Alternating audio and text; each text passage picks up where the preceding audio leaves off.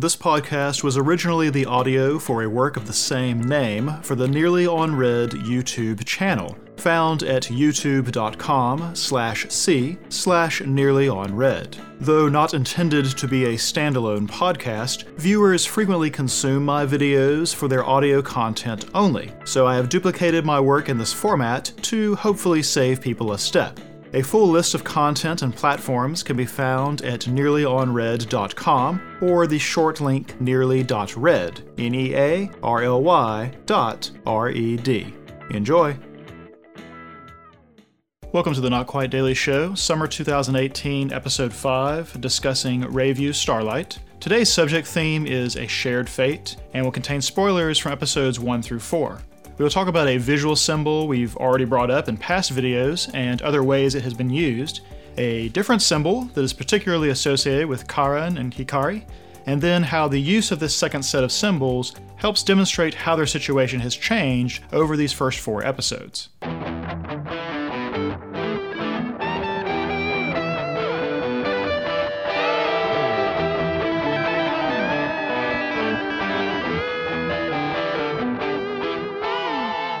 Now, we've spoken before about the significance of Position 0 and its prominence at center stage. Claiming Position 0 and being the one who is centered, then, is symbolically linked to the idea of being the top star.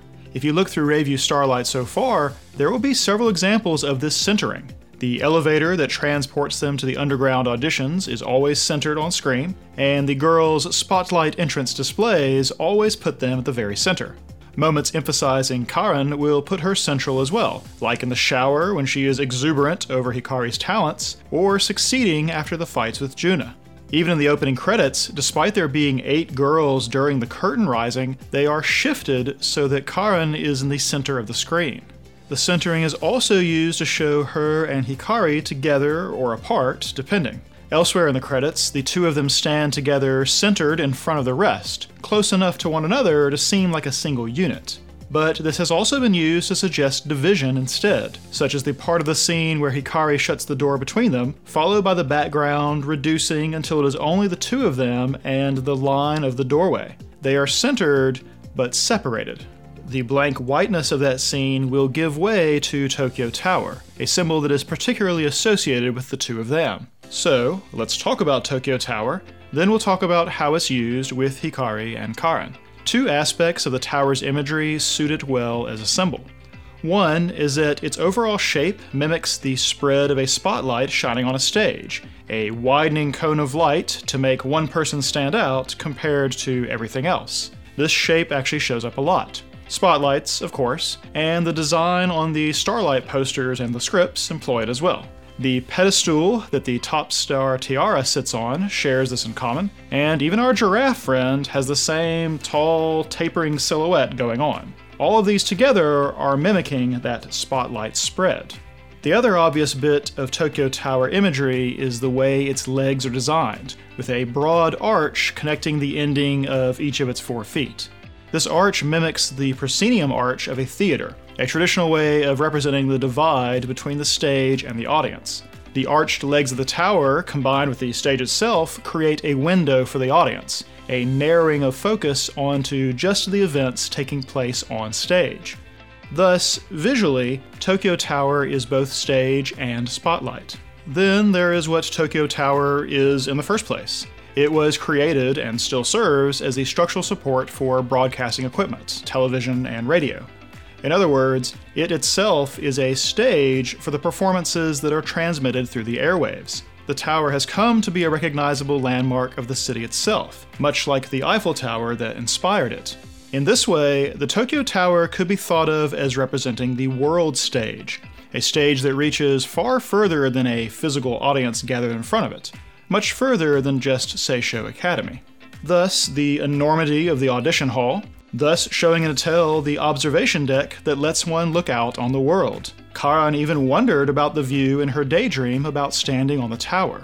Now, that daydream connects the symbol of Tokyo Tower to the idea of a shared fate between Hikari and Karan. The whole thing is kicked off by the sound of Hikari's luggage as she is arriving, which then turns into a series of gears, the gears of fate.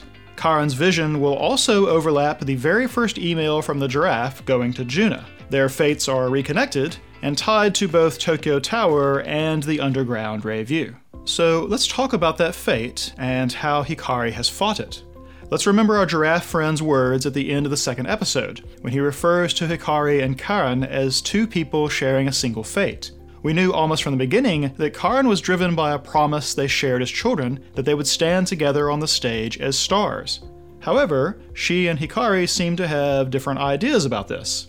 The fourth episode will reveal that Hikari thought she was the only one who remembered that promise.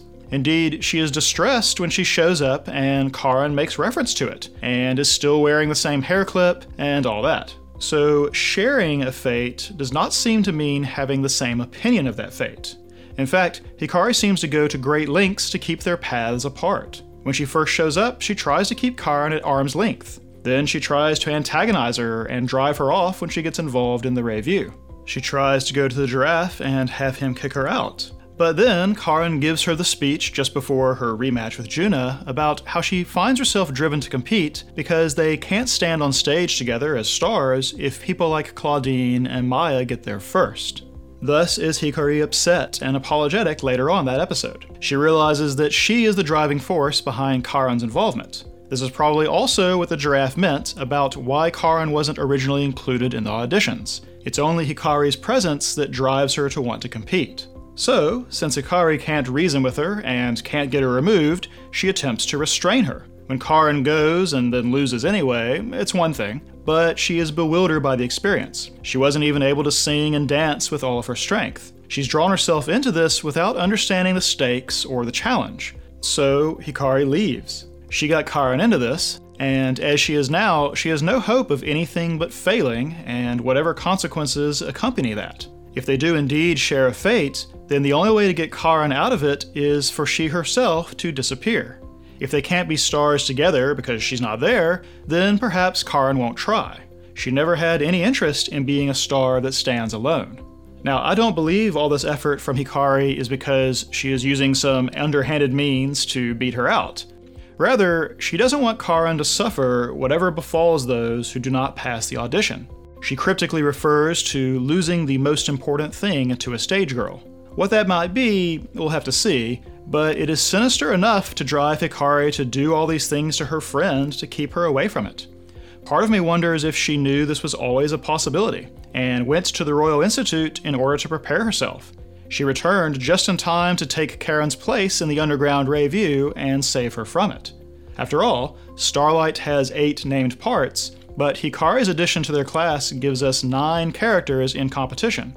Taking Karen's place among the 8 seems like a believable motivation, especially since she returned on the very day that the auditions began. With the 4th episode, though, the situation has changed, and Tokyo Tower as symbol helps illustrate this shift.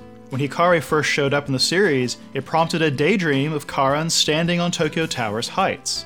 That is, on the stage, in the spotlight. Yet what Hikari does in that dream is shove her from it. She arrives just in time to force Karen's exit. That is her goal. But as we mentioned, none of her attempts to keep Karen off stage have worked. So Hikari's move is to separate from her. Now, if I'm right about why Hikari went to the Royal Institute, then the entire 4th episode might be a metaphoric parallel to their whole story. Hikari leaves suddenly, just as she did in their youth. She and Karen go through different experiences in the time apart. In fact, their ongoing phone conversation seems to be about them finally catching up on all the years they were apart. Hikari goes from aquarium to aquarium as Karen tries to chase after her. The jellyfish tour will eventually lead them both to the aquarium under Tokyo Tower, just as their course in life has led them both to be at Seisho Academy. That is, they are in the same place again and can potentially take the stage together. And yet, they can't. The Tokyo Tower Aquarium is closed for equipment inspection, and the underground Revue appears to allow only a single top star. The decisions of authorities and institutions bigger than they are keeps them from their intention. Just showing up together is not enough to get on that stage. This symbolic link is reinforced by their conversation immediately after. Karen talks about not being able to see the jellyfish, but she hopes that they can come back again, together. This prompts Hikari to immediately talk about the audition and its consequences. We are meant to associate these two failures together. Unable to see the aquarium together, unable to take the stage together. Hikari will go on to point out that only one person can pass, and starts to say that one day the two of them will face off. Yet Karin rejects this idea, insisting that the giraffe's words don't mean that there can be only one. Hikari decides to accept this idea of Karin's, and takes her hand to stand on the slide. She is not fighting the idea of their shared fate anymore. To demonstrate this, the two of them are standing together in front of Tokyo Tower. At night, like this, it is all lit up against the dark sky, and its resemblance to a spotlight is unmistakable. So, they are not each standing in their own spotlight, or one of them in while the other is out. Rather, they are both together standing in the same spotlight, on the same stage. And, of course, the shot has them perfectly centered. The difference between the two ending credits definitely suggests that we moved from Hikari acting alone, as she was in the third episode end credits, to she and Karin acting together, as in the fourth episode end credits. Now, it's not as simple as just joining forces. Karin wants them all to stand on the stage together, and that puts her, and now Hikari, at odds with the rules and traditions.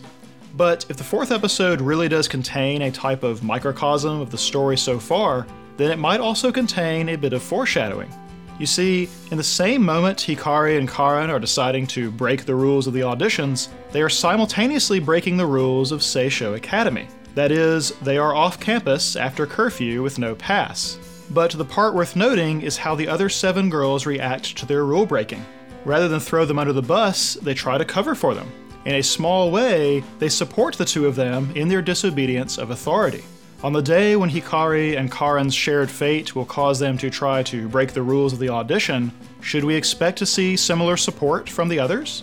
I imagine it's a long way to there, and the foreshadowing of the Starlight play suggests rather separation and a sad story.